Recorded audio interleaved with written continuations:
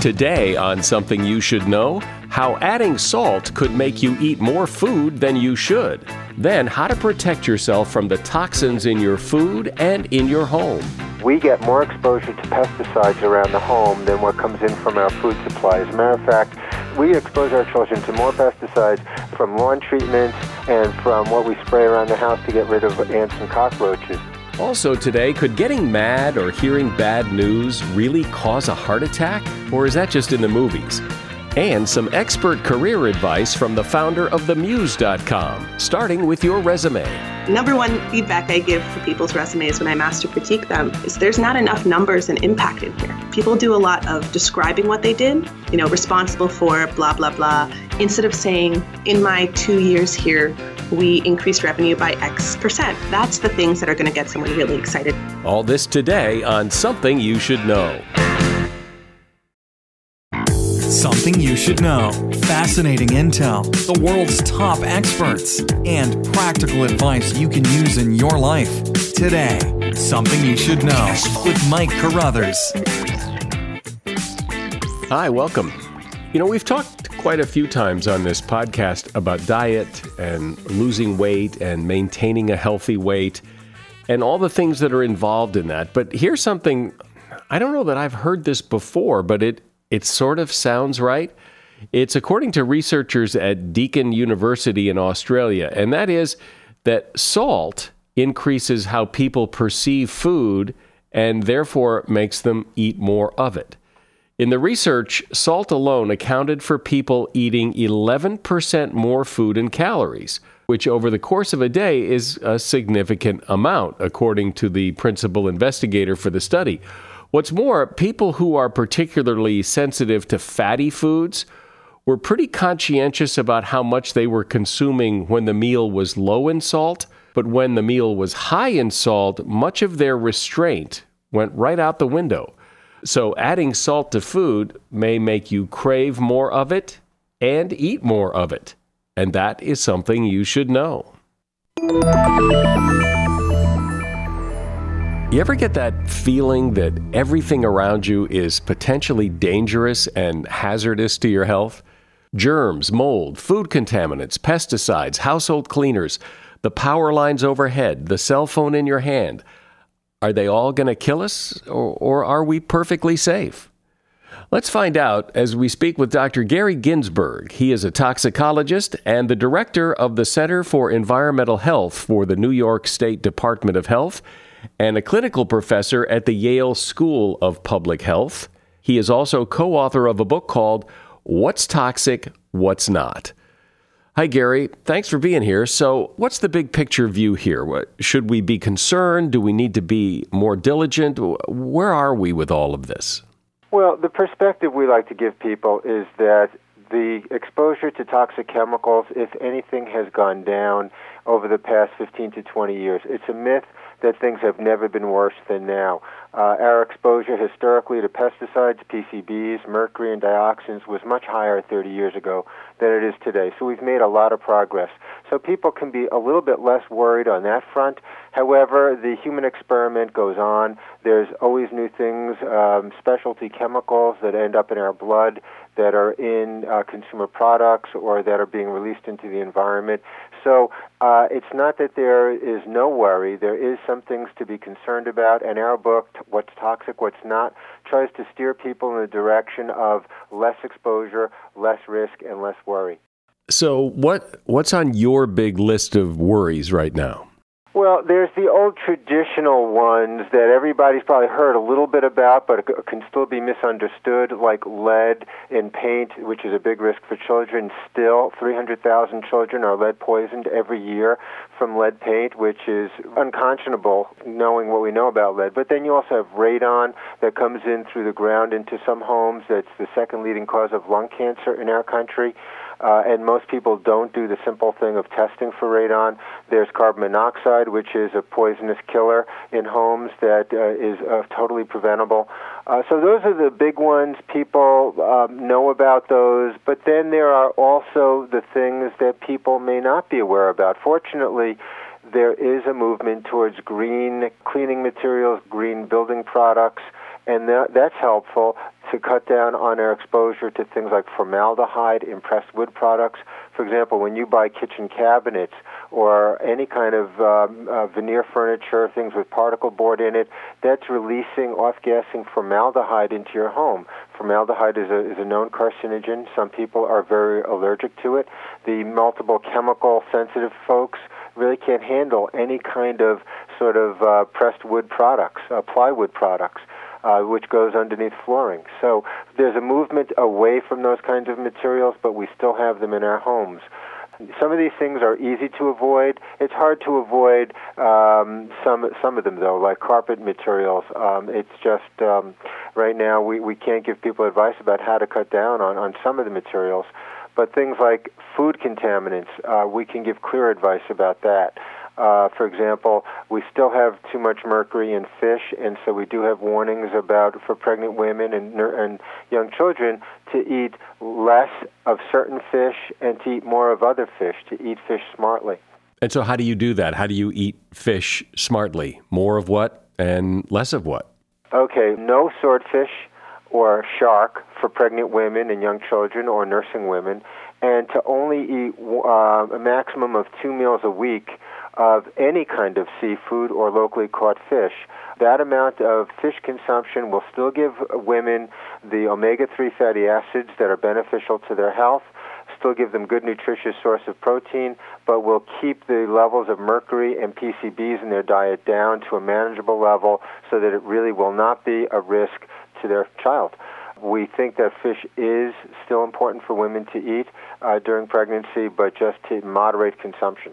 Let's talk about radon for a little bit, because it seems to me that we used to hear a lot more about radon. I don't hear it talked about as much as before. So what's the state of affairs with radon?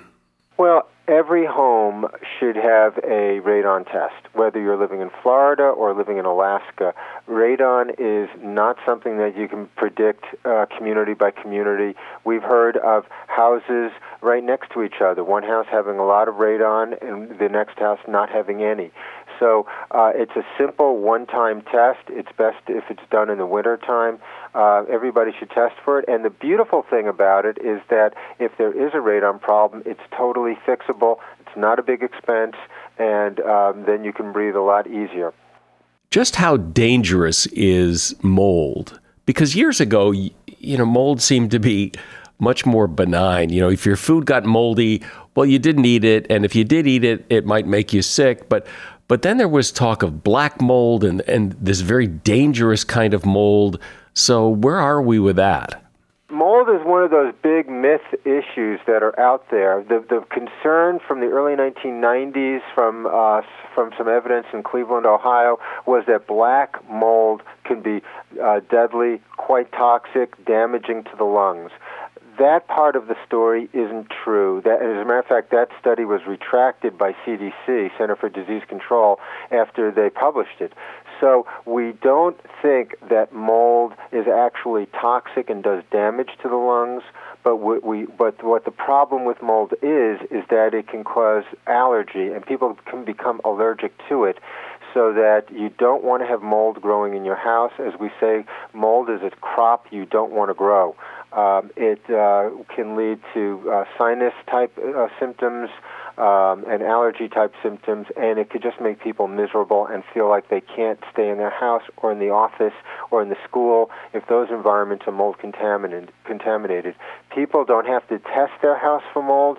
Usually the problem is obvious. You can see it growing, or you can smell that mildew odor, and that tells you you've got water damage somewhere, is water coming in, or historically you've had water damage, and that's something that needs to be addressed. Throw out the materials that have been water damaged, and start over with a mold-free home. So here's a question for a toxicologist. What is the difference between mold and mildew? Because you hear claims by household cleaners, for example, that say that, it kills mold and mildew. They differentiate between the two. So what is, in fact, the difference between mold and mildew? There really isn't any difference at all. Mold is what creates that mildew stain and mildew odor. Let's talk about food for a little bit, because you don't have to go too long before you hear another story about some contaminant in food or some bacteria in food or something. We'd like to think that the food supply is safe. Is it safe? Well, the food supply is, and we're talking about chemical contaminants now. The food supply is tested by FDA. The FDA as an agency is strapped. They can't test everything. They can only test a small fraction of what actually is in the marketplace, but they try to get a representative sample and do a general scan, but they really depend upon outbreaks to find where there are hotspots of problems. In terms of chemicals, there was a pesticide called Temic in watermelons in California and in the West in the 1990s, really led to the emergence of a concern over pesticides in the food supply.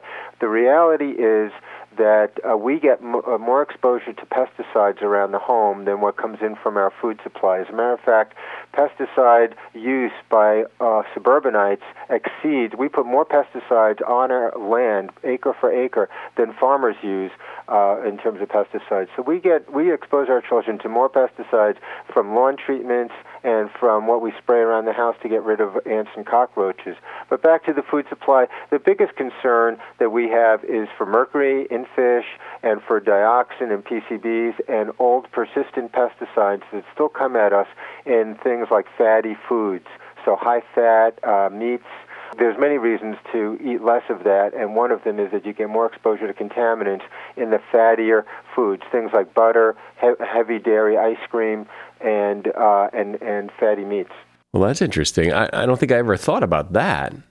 The lower on the food chain you eat, there tends to be less fatty or less animal fats and less contaminants like DDT, PCBs, dioxin. These things don't break down in the environment. They just keep cycling through, and we are highest predators on that food chain, and we end up getting exposure to these things, and we pass it on to our children.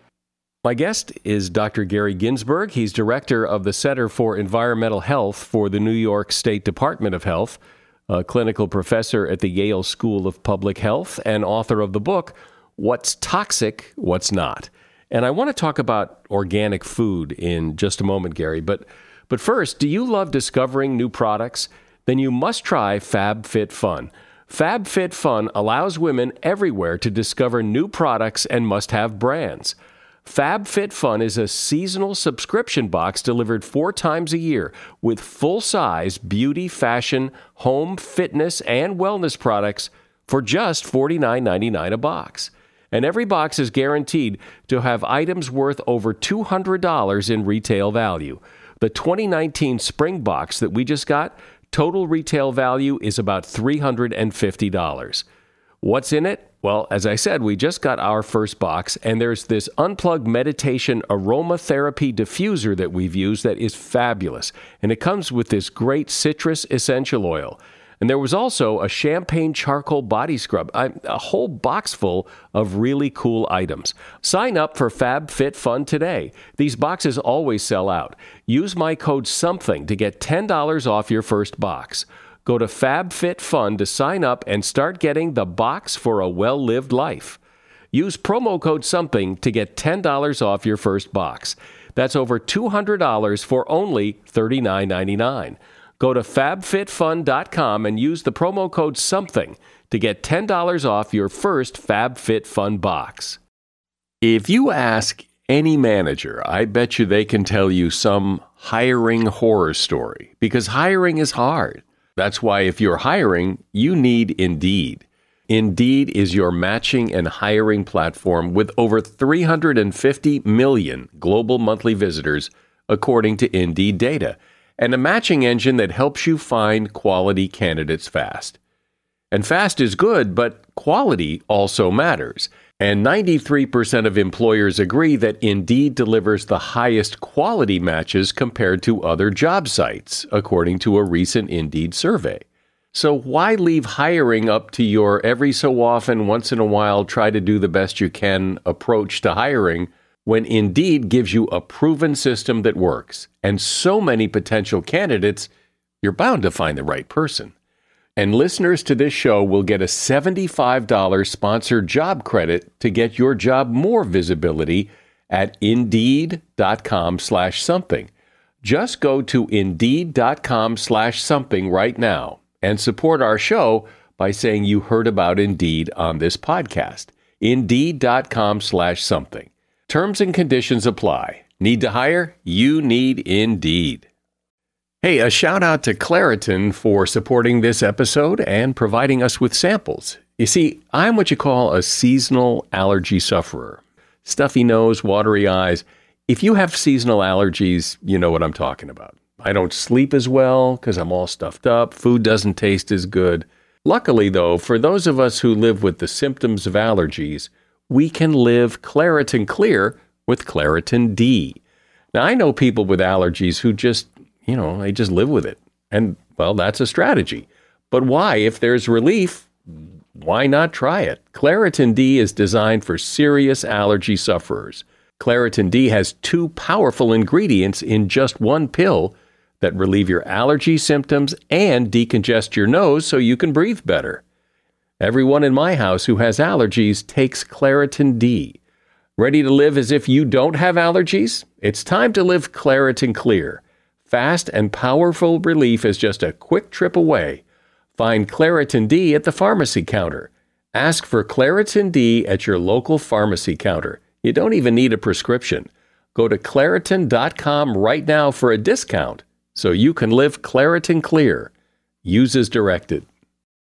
So, Gary, let's talk about organic food, because on one hand, we hear that, the food supply is safe, that the levels of pesticides are low, and yet organic food sales seem to be increasing all the time. They're available in more and more places. So is buying organic just the answer to all of this? Well, organic is especially good when we're talking about dairy, because the hormones that go into beef production, we think about the locker room chemicals that we don't want, the steroids that professional athletes use. We don't want those in our children. Well, we also don't want those in our diet. And unfortunately, in this country, it's been banned in Europe and also in Canada, but in this country, still 80% of our beef production is based upon hormones. And the animals beef up, but those hormones are passed through in the meat, and we can get exposure. There's no hard evidence of what exactly that's doing to us, but we know that there is some exposure, and that's why organic beef and organic dairy is really a good idea. Well, it's interesting that you just mentioned that we don't necessarily know what these things are doing, and I think that's true in a lot of cases, right? We don't necessarily have hard evidence that things are horribly bad for us, but out of an abundance of caution, it might be worth taking a look at.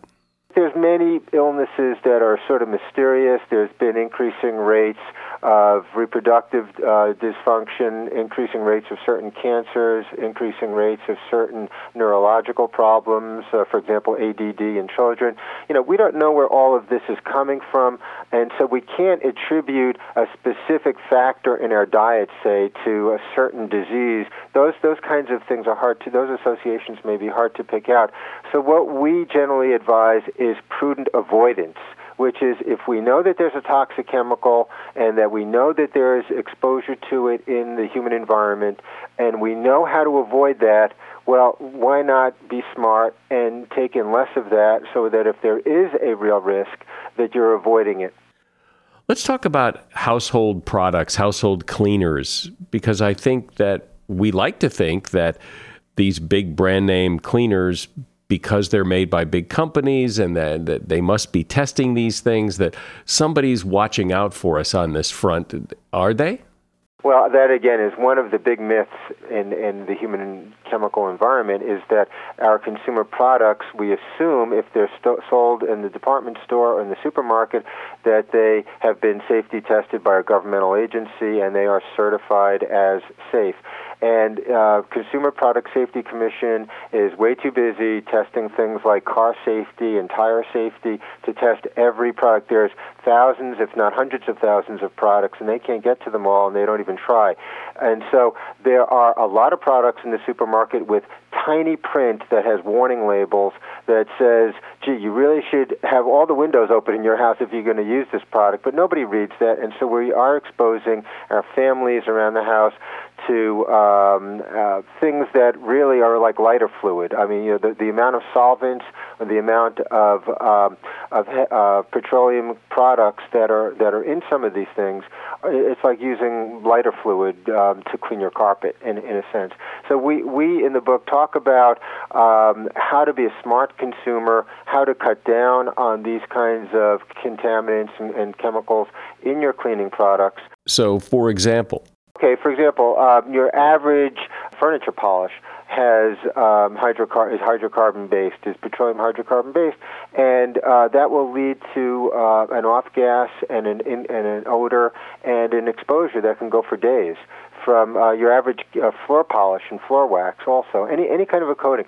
Varnishes, the hardware store is full of items like varnish, paint thinner, contact cement, that really should, these that have a lot of industrial chemicals in them that really should be used only with proper knowledge, proper protection of the hands and skin, and proper ventilation. And those warnings are in tiny letters, and most people aren't aware, and there could be children in the same room, etc.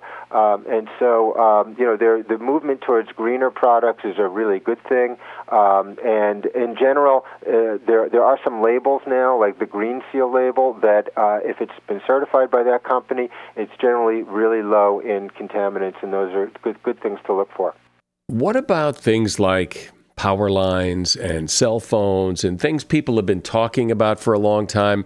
It seems like the evidence is either contradictory or missing, or so where are we with things like that?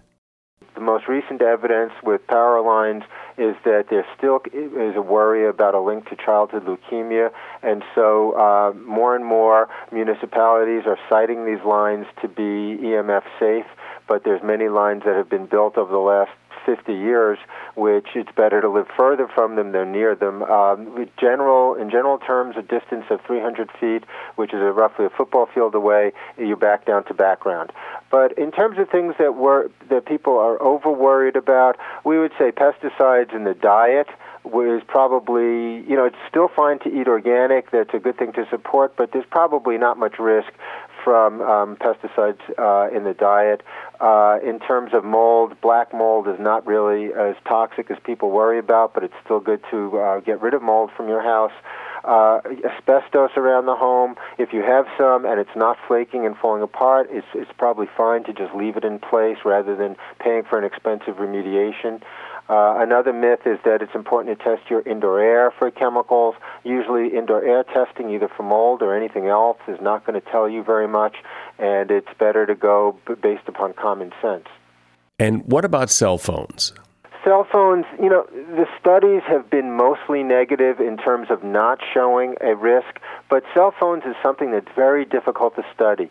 The technology keeps changing, and the studies cannot keep up with the technology. The type of tumor that might be caused by cell phones, which is this acoustic neuroma, which is a tumor behind the ear, that's a very, very slow-growing tumor. So it's difficult for the studies to show anything where what we're looking at is a tumor that may have been caused by a technology that's 20 years ago, but now our current technology is much different, and we'll have to wait 20 years to test that. By then, the technology will be changed again. So we don't really know enough about cell phones. It's good to have hands-free systems and not worry about it that much, but I would be a little bit concerned about children having a lot of cell phone use in the same ear. It's good to switch hands, by the way, in the same ear, and it's better to head towards hands-free devices. Well, then, isn't that true of a lot of things in your field of study, where it takes a long time for diseases and symptoms to develop, and it may take a while, 10, 20 years maybe, before you can actually make the link between this causes that? Well, some things yes, some things no. Asthma doesn't take that long. Certain types of cancer, like childhood leukemia, happens pretty quick. But certain, like brain cancer, takes a long time to develop. And so something that we worry about as a liver or brain carcinogen does take a long time. But, there's a lot of reproductive risks that we get answers on pretty quickly because there's studies of people that are eating fish that we can then see how their offspring turned out. And that's a 9-month study. So, no, it's true to some extent. But something that's changing as quick as cell phones. The technology, the energy levels, where the towers are, that changes so fast that it's very difficult for any study to be telling you what's the current situation.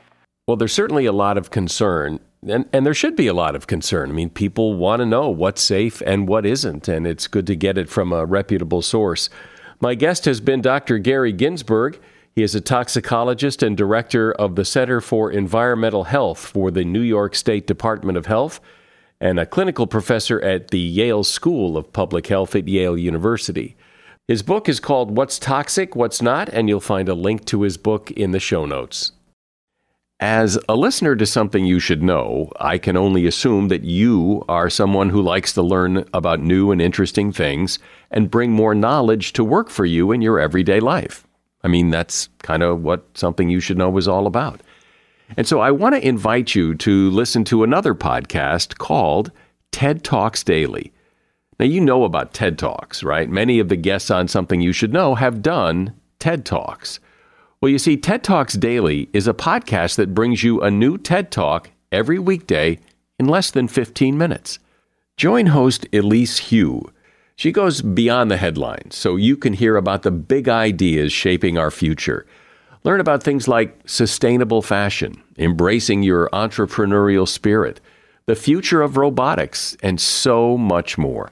Like I said, if you like this podcast, Something You Should Know, I'm pretty sure you're going to like TED Talks Daily. And you get TED Talks Daily wherever you get your podcasts. If you've been in the workforce for any length of time, you know it's a changing landscape.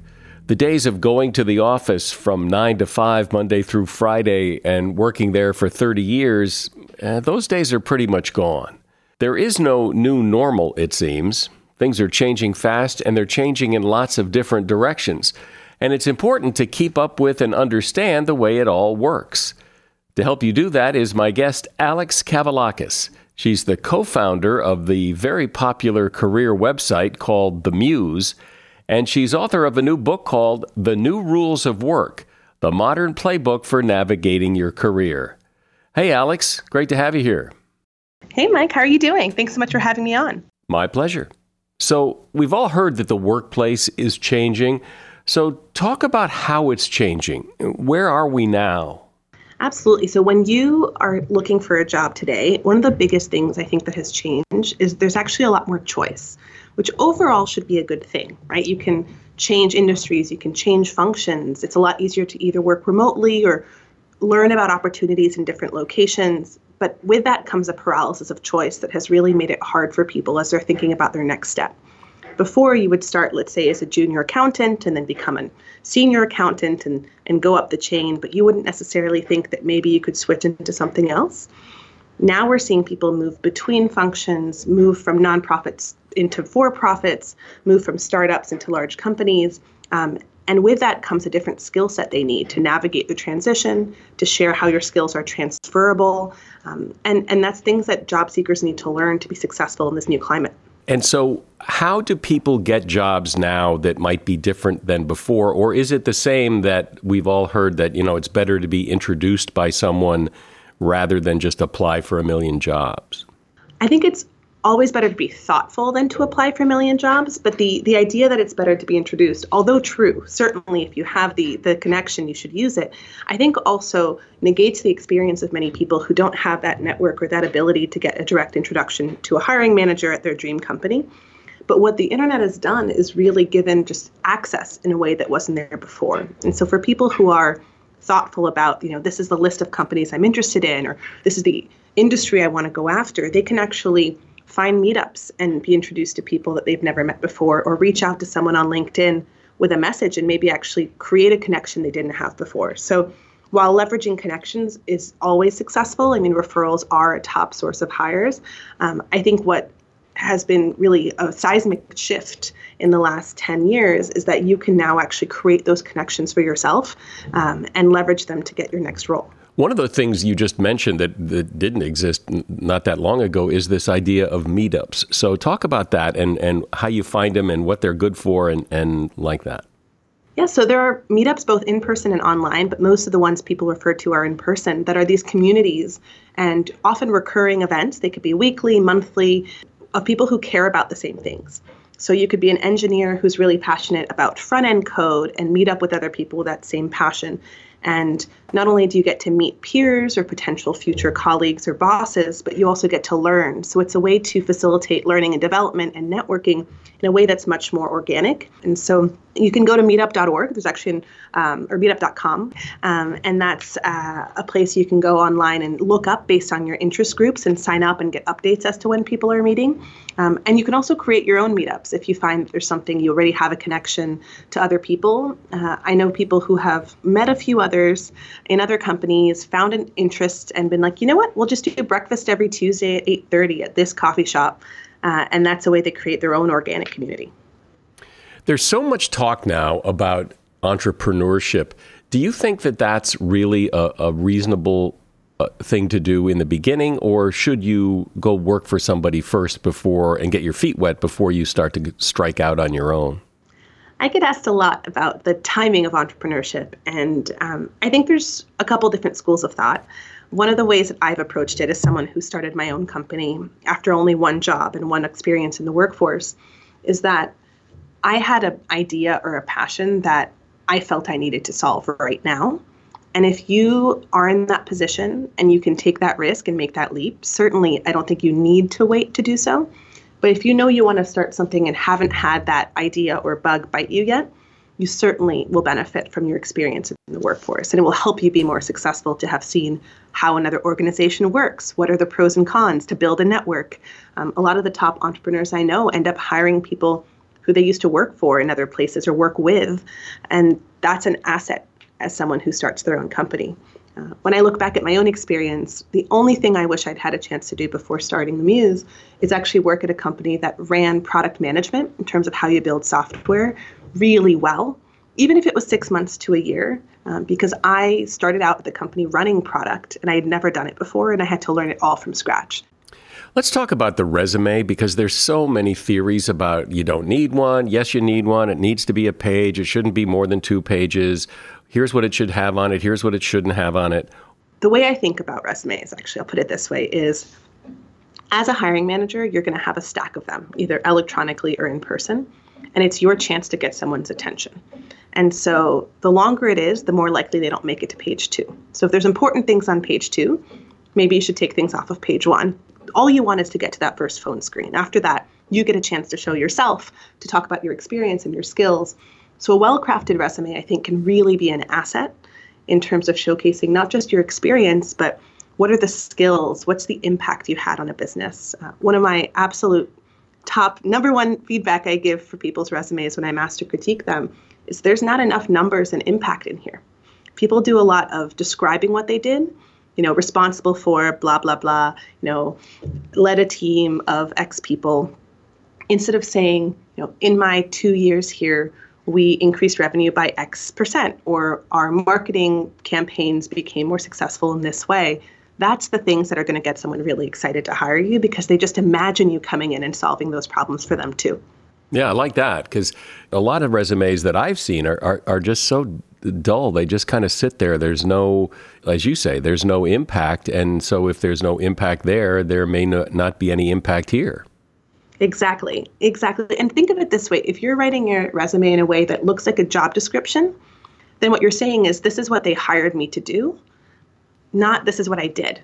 And so taking a fresh look at that, using action verbs, there's so many ways other than responsible for. You can use transformed, you can use build, words that show start the sentence off in a little bit more of a dynamic way.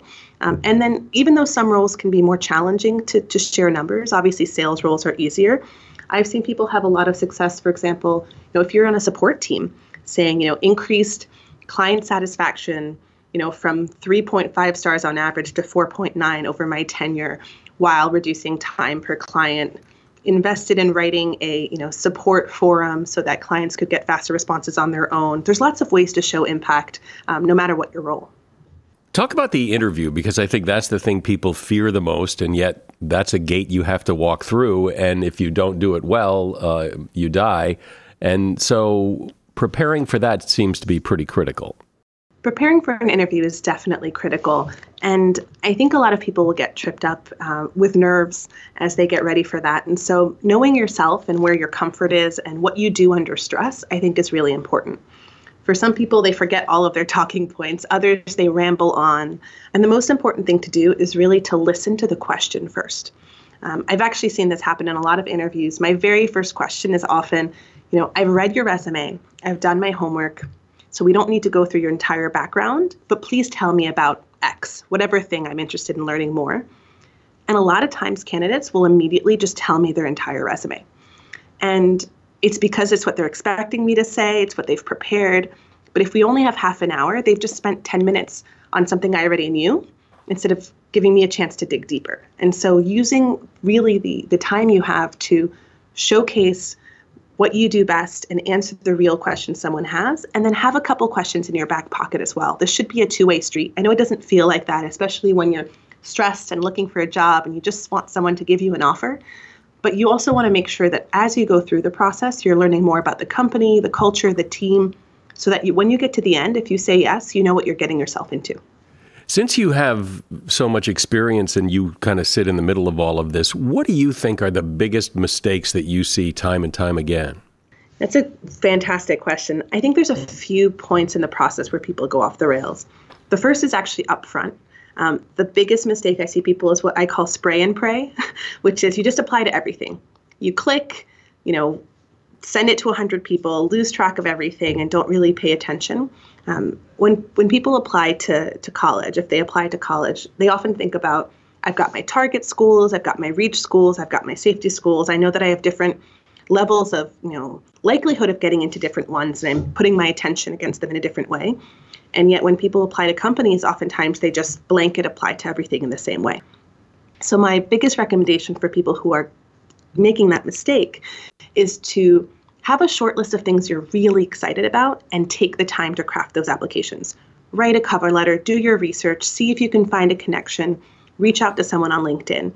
And then for everything else, it's okay if you don't want to put as much energy into it until you find out if you get an interview. You don't have to write a cover letter for every single job, but for the ones you're excited about, make sure you're putting your best foot forward instead of just, throwing things to the wind. And then once people do get in the door, once they do get to the interview process, I find that preparation is another place where people will fall short a little bit. One piece is being prepared for an interview, and the other is being prepared for this interview with this company. And people who come in and ask me things like, so I don't know that much about your company. Like, how did you start it? It's fine. I'm happy to answer that question. But that's also in 100 articles on the internet. They could be asking me a question that would give them a lot more insight for them. And it would teach me a lot more about how they ask questions, their curiosity, et cetera. So whatever the right, level is there, I find that it's an opportunity to really wow someone. For example, if you're interviewing for a marketing job and you notice someone just did a big launch, you could actually say, congratulations, I noticed you launched this. The press release was really fantastic. How was the reception from the market? And that would show that you're someone who's not only invested, but does their research, which can only serve to impress people. There are people who need a job, and maybe the job they really want isn't available, and they think, well, I'll apply for something else, or I'll apply for, I just need a job. What advice for them? Because typically the advice is go for what you want. Don't try to be, as you say, pray and spray. But sometimes people just need a job. Absolutely. And my advice to those people is get a job. Absolutely. I respect if you need that. Not everything's going to be a dream job. Not everything's going to be perfect. But ideally, you're doing something that's building towards what you want. So let's say that you work an hourly role at a company, whether it's in retail or something else. But one day you want to get into marketing. Is there an opportunity to start somewhere where they actually need a little bit of support doing that, or where they have a really strong marketing presence and you might be able to learn from other people, that you can at least start developing skills that will make the next move get you closer and the next move get you closer. But prioritizing, I think this very much in terms of Maslow's hierarchy of need, make sure you are, making money that you need to make ends meet, to pay the rent, make sure that you can cover your health care, like all of those things come first. And there's no shame in just getting a job if that is what you need. But if you know where you want to go, thinking a little bit about what will help you get closer can be a meaningful way to do so. One last thought on this is around some companies are really known for vocational training programs or rotational programs or promoting from within. So for example, I know, Enterprise Rent-A-Car, a lot of people who start at the desk, working with people as they come in to rent a car, end up managing and then maybe going to corporate. And they have a actually really good track record of promoting people from within. Looking for companies like that is another way to think about how you might want to grow, compared to other opportunities you might have. Because you have such a unique vantage point in the world of employment, are there jobs, careers, industries that you see people really ought to look at because it's really up and coming? And are there things you're seeing crashing and burning that people should stay away from? That's an interesting one. I think there's a lot of shifts in the workforce. And you certainly hear a lot of people saying, learn how to code, go into data science, learn about AI, machine learning, and all sorts of technical roles. And certainly there's demand for that. And if you have the ability to go and learn that, it'll help you in the job market. But I do think it's a mistake for everyone to say that's what I should do, whether or not it's a fit for me, I'm interested, or it's something that I feel would really work with my strengths. Strong EQ, communication skills, management, ability to influence, all of those skills are still critical no matter what industry you're in or what function. And developing that, I think, is what allows people to grow in their careers. People who are solely focused on the technical or hard skills side oftentimes have a harder time going up and getting promoted within a company. And so I do think that is one place that no matter what, you can develop those skills. That's those soft skills, the ability to communicate clearly, to give good feedback, to take feedback, all of those things. Do you think that there are a lot of people in the workforce or entering the workforce who don't really know what they want to do, what they want to be when they grow up, that they're in the workforce because they need a job, but they don't really have a path in mind? And if there are a lot of people like that, what's the advice to them? I think the majority of people entering the workforce don't know what they want to do. That's what I hear the most. It's one of our most popular topics in terms of what we write about, what people like to read. And personally, what I get the most asks when people are looking for sort of coaching or advice.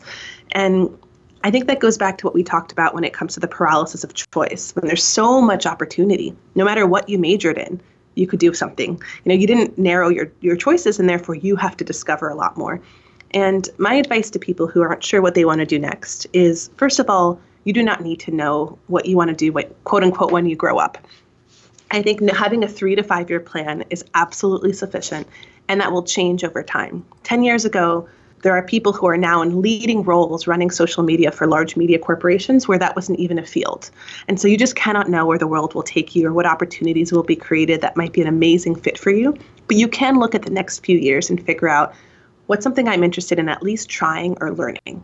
So really, it's just start somewhere that makes sense and then build from that rather than spend an hour or spend the rest of your life trying to figure out what you want to be when you grow up.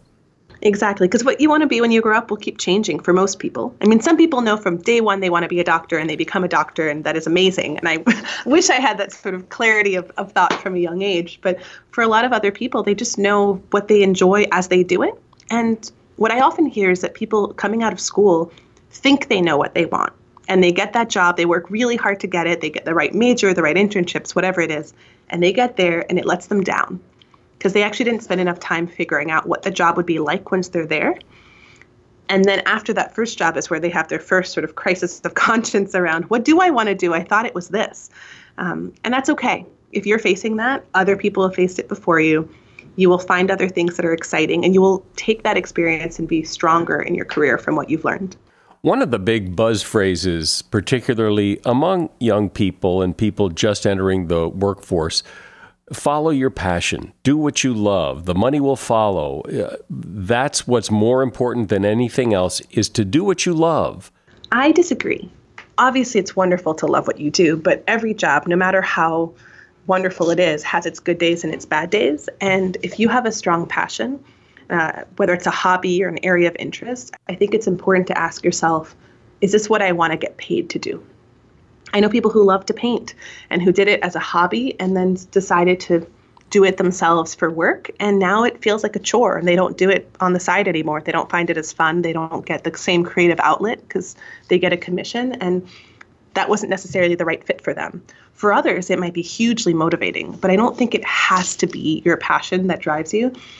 You can also really enjoy your work, do a great job at it, be very committed to your company, and then go home and have a passion on the side. And that's okay too.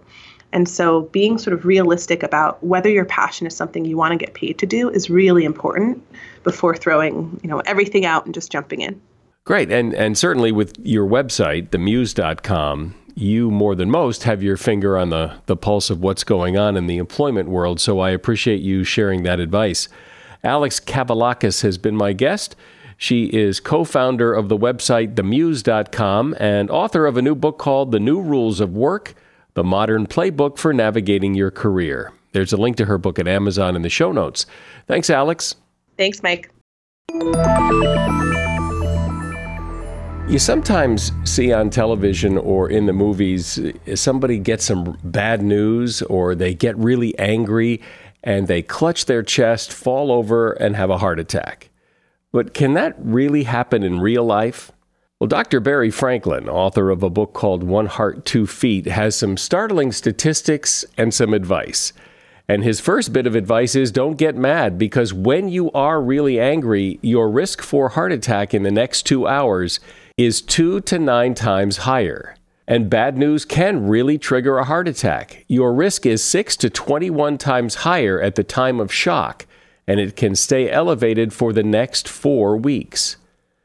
Having sex can be risky for your heart, especially if it is extramarital.